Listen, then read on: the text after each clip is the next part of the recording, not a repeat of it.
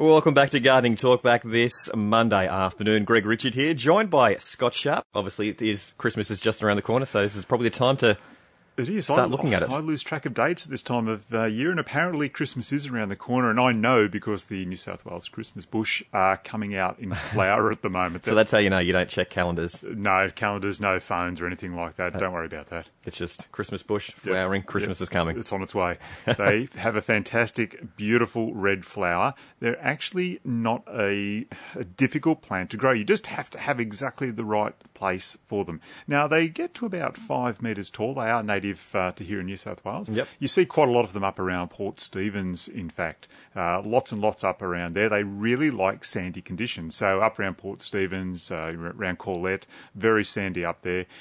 So at this time of year, if you drive around, you'll see them, sort of sparkling red through the bush, and you know exactly what I'm talking about.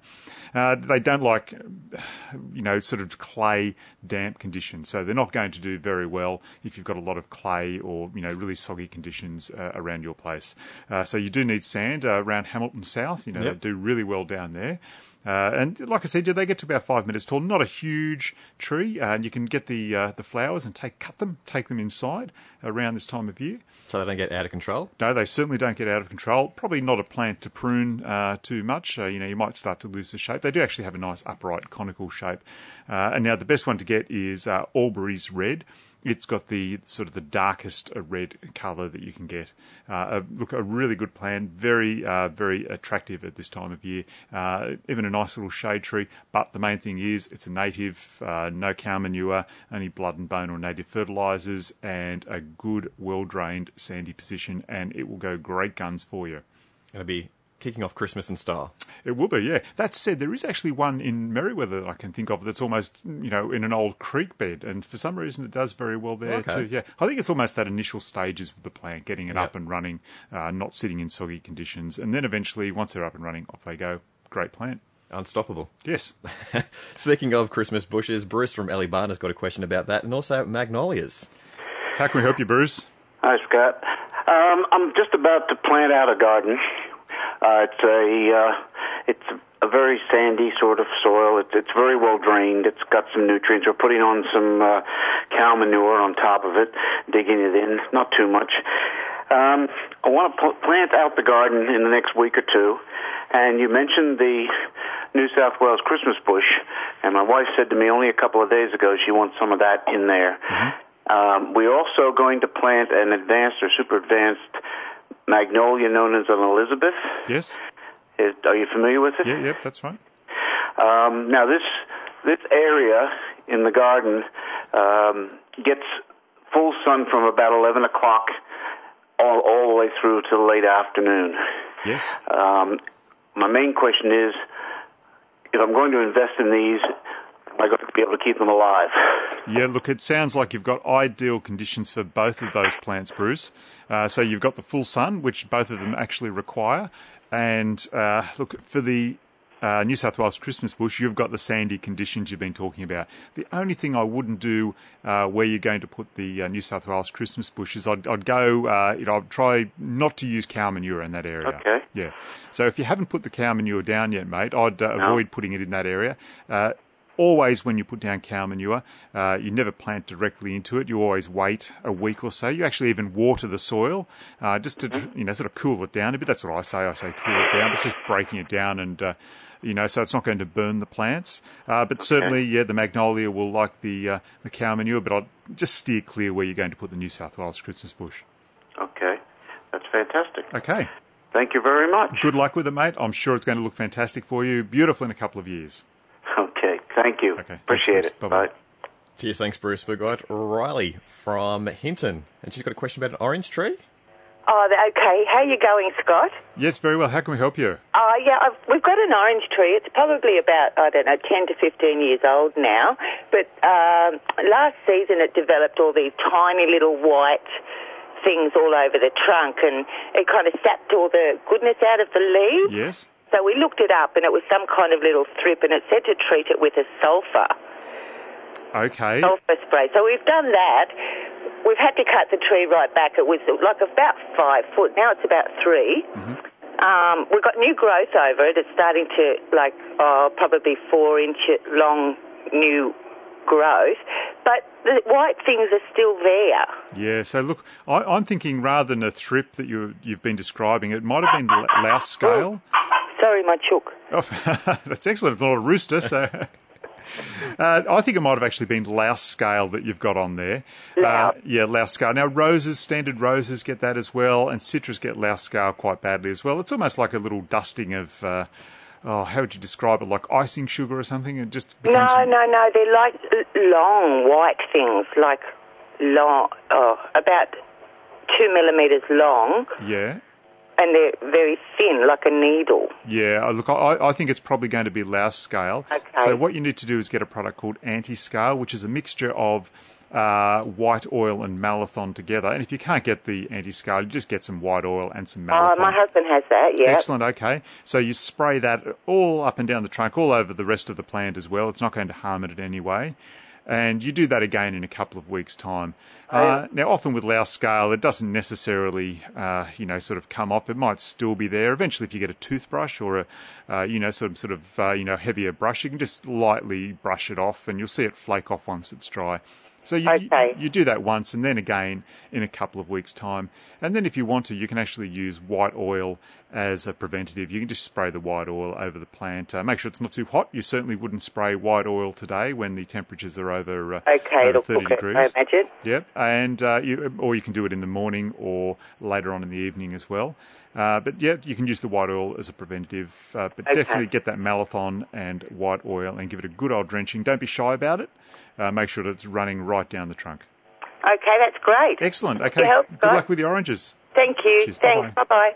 And we've got Marjorie from Tea Gardens. And Scott, she's got a question about striking succulent cuttings. How can we help you with it, Marjorie? Oh, good afternoon, Scott. I've been fortunate enough to come by some beautiful cuttings of Echevera, crassula, and some flapjacks. Mm-hmm. Is it true that if you dip them in sulphur, it can be quite successful? Oh, I don't know about sulphur. I haven't heard that one. I've heard... That's an old husband's tale. I've heard honey's an excellent thing to dip them into, yeah. But certainly when I have seen them being propagated at the nurseries, at succulent nurseries, they don't do any of that. They actually just break the leaves off and they sort of line them up like little soldiers in a row in a propagation tray with some propagation mix. And then eventually those little guys just sort of sucker off and grow roots at the end and off they go. You don't have to poke them into the soil then? Is that what you're saying? Just a very small amount. Like they'll break off into individual leaves and just sort of line them up at an angle and just poke them slightly into the soil, and then you'll find the roots actually come from the end of that leaf. Okay, I've got some pieces with quite healthy-looking stems there, and I'd like to just poke them down and in. Could I do that? Yeah, you can certainly do that. That's probably the easy way. I guess the the wholesale growers, they're trying to do it so they maximise the the number of cuttings and material they get from each plant. But for you could certainly just do that. Just stick the the pieces down with the little trunks into the propagation mix, and all will be well. I've left them on the bench they've been there for about 3 days now, just to dry off a bit, and just keep them not too wet, not too dry. Should work, huh? Absolutely, and make sure you use a good propagation mix. That's most important because it is draining, so it freely drains, and that's the main thing when you're propagating. You don't want it sitting in really soggy conditions. They drown, don't they? They certainly would, yes. Not a good thing to do. Okay, thank you very much for that, Scott. Okay, thank you, Marjorie. Bye-bye. Bye. Cheers, Marjorie. We've got Robin from Belmont North, and she wants some advice in regards to daisies. How can we help you, Robin? Hello, Scott. I only know them as everlasting daisies from flower arrangements and so forth, and I'd really like to grow some, but I have no idea what their real name is when I go to ask for them in a nursery. So, are you talking about paper daisies? That's what Yes, I think that's what I'm talking about. They dry out and you can keep them for a long time after you've finished with the whole rest of the arrangement. Yes, I always love them. You always touch them and the flowers, they sort of crinkle and crackle. That's right. Yeah, it is. That's the one. It is as if they're made from crepe paper or something. They're quite. That's right. Look, if you go into a garden centre and say, "Have you got any paper daisies?" they are going to know what you're talking about. I knew what you were talking about. So its other common name is paper daisy. Paper daisy. That's what most people call them. Okay, that's great. Yeah. Thank you very much. There is a production nursery in Victoria called PGA, and they do a lot of paper daisies. And most garden centres will have some PGA stock, so they should be able to help you out with that. Great. Thank you very much. Okay, not a problem, Robin. Thank you. Thank you. Bye-bye. I think I prefer everlasting daisies. That sounds better. Yeah, it's almost like the font of, like the spring of, eternal life, isn't it, when you say everlasting? Yeah, gives you hope. It does, doesn't it? Mm. And we've got Marie from Balcolin, and she's got a question about roses. Yes. How can we help you with your roses, Marie? It's just one rose. The others have done really good. It's the main trunk of the rose looks like it's been snowing on it. It's white. And I've used lime sulphur, and it's worked on all the others, and I've done it 3 bets. I think I've overdone it. And I've been out with a brush, but it just won't come off. And it's a Queen Elizabeth. It's an old rose. I've fed it with black marble, and the others are all flowering beautifully, but it's got 3 little flowers on it, so I think something is on I don't know if the lime sulphur was worked on the others, but not on that one. Yeah, so look, it sounds, so we were talking to Riley out at Hinton with her orange tree, and sounds like she had louse scale on hers, and that sounds exactly what you've got on yours, Marie. And look, lime sulphur does work on louse scale, but the danger with lime sulphur is that it can actually burn the roses if you're, injudicious about your spraying and you get it all over the leaves or other parts of the garden. That's what I've done. Yeah, so you have to I've overdone it. Yeah, so no, don't throw the baby out with the bathwater. So we only ever use lime sulphur just after the roses have been pruned, because that's the safest time to use it. Yeah, that's when I put it on. Yeah, okay, so it may well be that the louse scale, it's not your fault, they're just little wind-borne insects. Don't beat yourself up about it. They could just be blown in from the next-door neighbours sort of thing, and they just land on your plant and off they go. What you need to do is get a product called Anti-Scale. Anti-Scale. Yeah, which is a mixture of malathion and white oil, and you spray that up and down the trunk until it's running down there, quite a lot of it,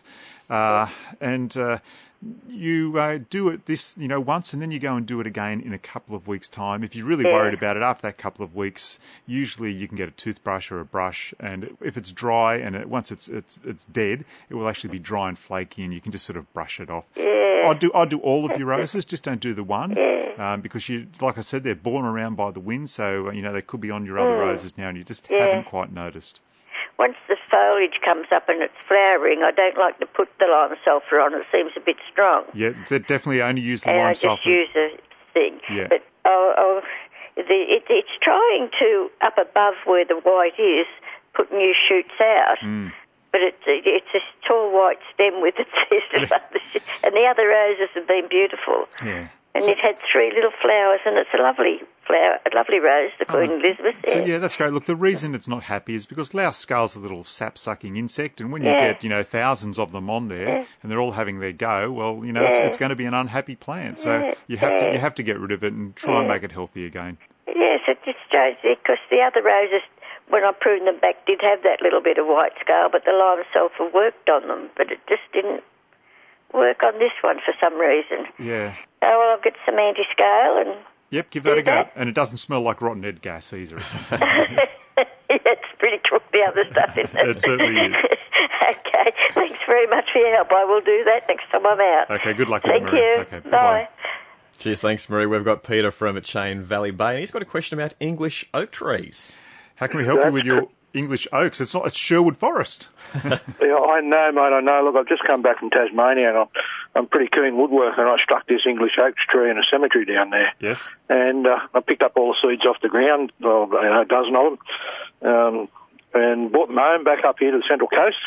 And I've gone on the internet and had a bit of a look, and they said put them in a bucket of water, whatever floats is no good, and whatever sinks is good, so I've sort of done that. And I've got a couple of trees on the go. Oh, okay. Yeah, so, but one of them's living in spite of me. It's not actually, it hasn't developed any leaves. One has and one hasn't. And I keep thinking it's dead, and I go to pull it out and it's got roots on it, because I keep sticking it back in there, but I think it's going to live in spite of me. But How destructive are these things around the houses and stuff? Yeah, look, of course, oak trees become very, very large plants. They will grow here in Newcastle. I have seen a couple of them growing. Look, obviously they're going to do a lot better down in places like Tasmania, down in those cooler climates.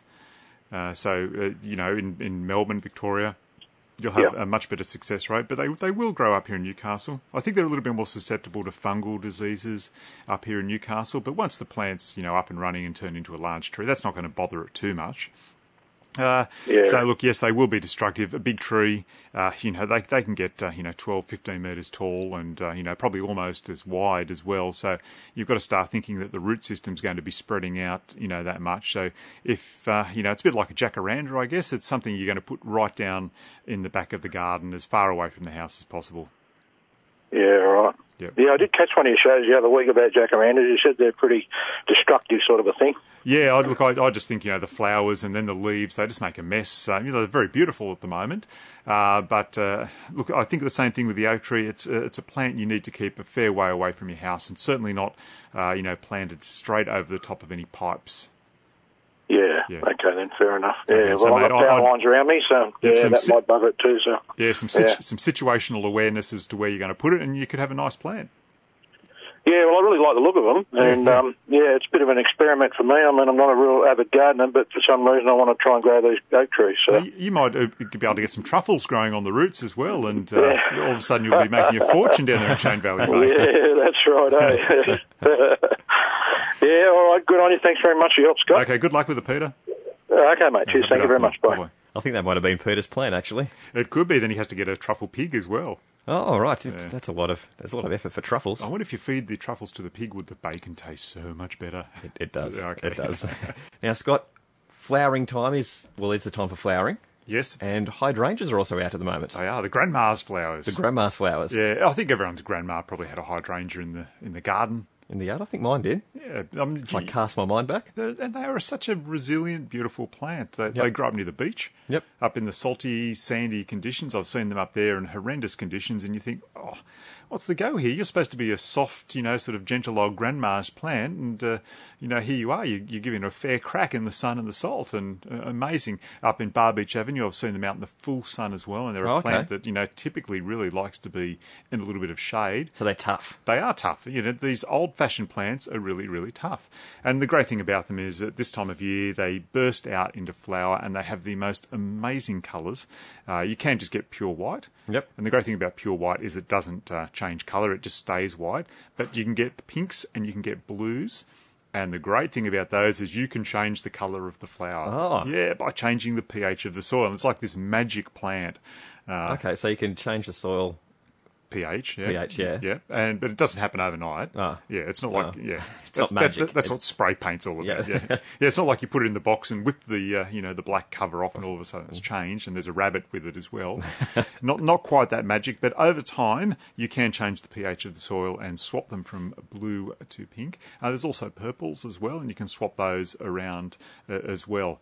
Look, does it matter how many times you can swap them around, or once they're swapped, they're swapped? I think it's like a yearly thing. It's not, okay. Like I said, it's not something you can do, quick smart. Yeah.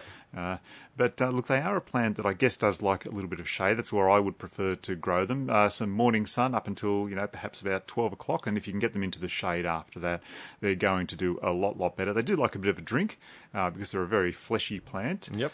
So you look at me like that, but it's water that they it's water that they prefer. Yep. So they'll soak up a fair bit of water. So if you've got a wet spot in the garden, they'll go fairly well for you then. They are deciduous, but that's not a problem because that's the magic of nature, isn't it? You get all these different contrasts in the world, and winter's a fantastic time for contrast. The leaves go off and you get that nice spindly look. Very easy to look after. You just give them a prune back to the double bud, and that ensures you get a flower on them the year after. So hydrangeas out in flower at the moment. I'm sure the garden centres have got plenty of them at the moment. So that's a great time to get some hydrangeas. Yeah, if you want to go and spruce up your garden. Yeah, and you want to choose the exact colour flower that you want, great time to get out into the garden centres and choose them now. Oh, okay, great. So you can could I just say pick a white one? Yeah, but yours is going to stay white if you pick a white one. Oh. Yeah. That's unfortunate. It is. Because you think white would be able to change over, but no. White's the funny one. It's actually quite nice. It has a slight tinge of pink to it, Yep. especially when it comes out in bud and then when it starts to go off again. But look, it is a really nice, white. It's a very pure white, and you can get different styles of flowers with them, lace caps and the ball ones as well. The lace caps have slightly bigger flowers on them. So, yeah, great time to choose in the garden centres at the moment. Very good. Get your hands on some hydrangeas while you can. It's Gardening Talk back on 2NURFM. Any calls for Scott Sharp? 49216216. And we've got Helen from Wallsend. She's got a question about geraniums. How can we help you with them, Yeah, Helen? hi Scott. I just wanted to know if you had any tips on how to grow them. I mean, I've grown them, but they only start off okay, but they tend to just go a bit leggy and they go horrible after a time. And I just wondered, there's a secret to, is it too much water, no water at all, hardly any water, or, because I was down in Adelaide last month. I've never seen geraniums grow like anything down there. They were just wonderful, as well as the roses down there. The roses are spectacular. But the geraniums were everywhere too, but they were growing so beautifully, and I just wondered if there's some way you can grow them better in Newcastle. Yeah, look, Newcastle's got this fantastic thing that's called humidity. Yeah, is that what it is? And Melbourne, Victoria and Adelaide don't have that. And that's why the geraniums and the roses look so much better down there. You also get definitely. petostrums and conifers growing so much better down there as well. Right. So, look, they do like the full sun. Yep. They do like dry conditions and they do like the heat. So if you've got them in shady conditions, they will get a little bit leggy as they're growing out to the sun. No, they're in the sun, so that shouldn't be that. Yes, look, again, just pinch them back every now and again, just to try and keep them spreading out from down below. But again, look, as long as they're in full sun, dry conditions, you are battling the humidity. They can get mildews here on them, so you just have to be careful about that and use fungicides. But generally, a very, very tough plant loves the hot, dry conditions that you find in Adelaide. Oh, they're stunning down there. They're absolutely stunning. I saw them growing up tree trunks, which are quite amazing. They were just lovely. So yeah, look, I always wonder why Adelaide's able to grow things like submarines and stuff down there as well. We've got a harbour and Newcastle's not allowed to grow those apparently. But a fair comment. Yeah, we need to ask the government about that. Okay. Thanks anyway, Okay, Scott. good luck. Thanks, Helen. Okay, bye. Olivia from Chain Valley Bay. Now, Scott, she's got a question about lemon trees. I have two. How can we help you with your lemon trees, Olivia? We have had one that's come up on its own, and they're very healthy looking. Oh, there's two. One we bought and potted, and another one that's come up on its own and has never flowered and never ever fruited. And the one that we've got in a pot, it's in the same boat. When we were wondering what we're doing wrong to make it, not fruit. Yeah. Now, are they both in the full sun, Olivia? Well, yes and no. They get a fair bit of sun. Yeah. I wouldn't say they're in full sun, but most of the day they're in fair sun. Okay, that sounds all right. Now, look, citrus are very, very heavy feeders, and so you need to be feeding them about 3 or 4 times a year with, some sort of organic fertiliser, and then other times with liquid fertilisers as well. Now, of course, you want your citrus to flower, so you get fruit off it. So the most important thing to use is sulphate of potash. Yeah. So you get some of that and you start using that. You can use that, every couple of weeks, every month if you want to, and you start building that up in the soil, and that will really improve the fruiting and flowering of the plant. Now, this one that you said, sort of sprung up by itself, what's the story there? I don't know. All I know is that this tree came up in front of our shed. Yeah. And I didn't know what it was. And then I looked at the branch and the leaf, and I seen this spike on it, and I thought, boy, that's got something to do with lemon or, lemon tree. So, look, it may well have been a seed that, got dropped there by a bird, perhaps. The bird probably had a bitter taste in its mouth at the time if it was a lemon. But the other thing it can be is that citrus, are actually grafted onto wild rootstock. So if there was an old citrus there in the past, or might be one in the area, they can actually come back, and you get this really thorny, sort of citrus with only small leaves on it. And they No, they're fairly good-sized leaves. Okay, so it sounds like you might have been a bit fortunate and had, a seed drop there, and it sounds like it's growing for you. Yeah. Yeah, so look, again, with that, just keep on fertilising it regularly, 3 to 4 times a year with an organic fertiliser. Make sure they're well watered, and use the sulphate of potash on that one as well, and see what happens. Okay, thank you. Excellent, not a problem, Olivia. Okay, thank you very much. Have a nice afternoon. Same to you. Thank you, bye-bye. Thanks very much, Olivia. It's Gardening Talkback. We've got time for maybe a couple more calls, Scott. You're flying the ship here, mate. We've got Trina from Wangi, and she's got a question about a ponytail tree. I think you might be able to turn your radio off too. Hello? Hello, Don. How are you? Yeah, how can we help you, Trina? I've got a friend that lives in Budgeboy, and she's got a ponytail. Palm, yeah. Yep. Anyway, there was a couple of pups growing out of it. So I took them out of the tree and I put them in the dirt. They lasted okay for a little bit, but I think I killed them, or they're dying. Do they have a lot of water, not much water? I'm not sure, though. Yeah, look, ponytail palms, they typically survive with only a very small amount of water. They've got that big bulbous trunk on them, and that stores an enormous amount of water. It's very fleshy and moist in there. But if you're taking pups off them, if you're taking sort of, those little sports that come off them, they should, you probably actually have to give them some water so that they start to get a decent root system about them. Yeah. I thought I'd done that, but I thought maybe I've overwatered them now. Yeah, look, and that could be the case if, it's when you're taking cuttings like that, it's always a bit of a juggling act. It's, the old 3-ball juggle. You don't want to overwater them, but you don't want to, so they sit in soggy conditions, but you don't want them in really, really dry, your conditions so they just wither up as well. So you just have to make sure that, they're getting enough water to, keep themselves going, but not so much that they're just going to sit there and rot away. Fair enough. Okay. Thank you. Okay, thanks, Doug. Thanks for that, Trina. Thanks, Cheers. Bye-bye. See you, Doug. All right, Trina, we've got Alan on the line now from Medford, and he's got a question about tomatoes, or tomatoes. How can we help you, Alan? Look, I've got a marvellous crop of tomatoes growing. Yes. The bushes are fantastic, the fruit is fantastic, but as soon as they start ripening, there's a grub gets into them. Okay, so it sounds like you've got the big bad fruit fly in your tomatoes. So what's probably happened is that they've been getting in there quite early, before it's actually starting to ripen. So you need to actually, start a bit of a program where you're trapping and spraying. So you can get fruit fly traps from, your local garden centre, and they work really, really well. You can also dust as well if you want to. And you can also just use a spray. Now, some people will also get, some Vegemite and an insecticide like Malathion, and you can mix that up into a bit of a paste, and you can smear that over any, like the steak, if you've got the tomatoes staked up, and that will attract the fruit flies in. They have a drink of the go to the Vegemite, and when they're there, they suck up the Malathion as well, and that kills them. So, getting rid of fruit flies is a bit of a three-pronged attack. Yeah.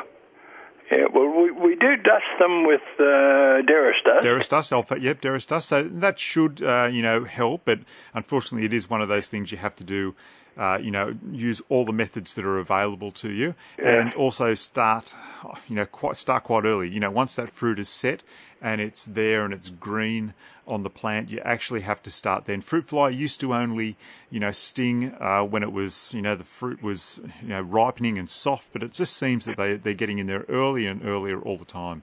Yeah, okay. And what was the insecticide you mixed with the that's one. Vegemite? It's called Malathion.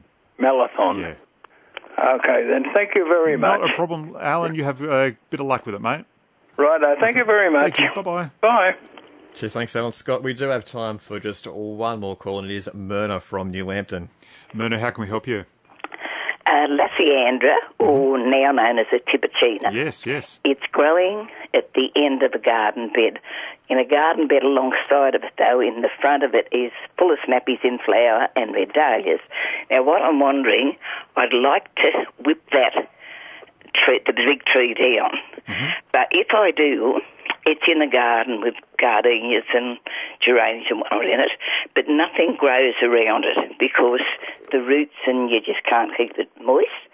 So if I cut that down or get it cut down, will that make the roots grow more? And is it deep-rooted? Because my phone line runs along there.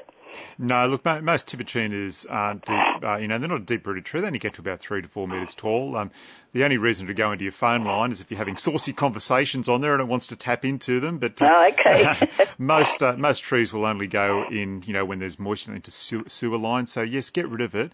If you don't want to get a stump grinder in to get rid of the roots, you probably do need to poison it. So you can actually drill that stump as soon as it's cut down or very near after, and use a product called Tree and Blackberry Killer. You actually drill it and pour that in. You go away for an hour or so, and you'll find it will have been absorbed in, and you give it another dose, and that just goes down through the root system of the tree, and it will kill all the old roots in under the ground for you. Oh, good. Now, it won't kill the gardenias and that's growing more or less 2 foot from it? No, most certainly not. It's only contained within the root system of the plant. Wonderful. All right, then. Excellent. Thank you so much for that. Not Appreciate it. Okay, you have good luck with the matter. Bye-bye. Cheers, thanks very much. It's Gardening Talk back on 2NUR FM. Scott Sharp, that is all for us this afternoon. Okay. Scott Sharp, I should have said. That's all right, we're all finished. Now, before you knock out, is there anything else you'd like to bring up? I just thought I'd talk very quickly about a new viola that's out. It's called the Tsar. Yep. It has very Russian overtones there, but the Viola odorata, excellent for shady conditions. It will form a very, very nice ground cover. You could have it in a pot as well, spilling out over the side. Beautiful purple flowers and green foliage, all very nice. Very good, Scott. We've run out of time. Catch you again next week. See you then. Thanks for listening to this podcast from 2NUR FM at the University of Newcastle. Topics range from gardening to health, well-being, pet care, finance, business and travel. You'll find them all at 2NURFM.com.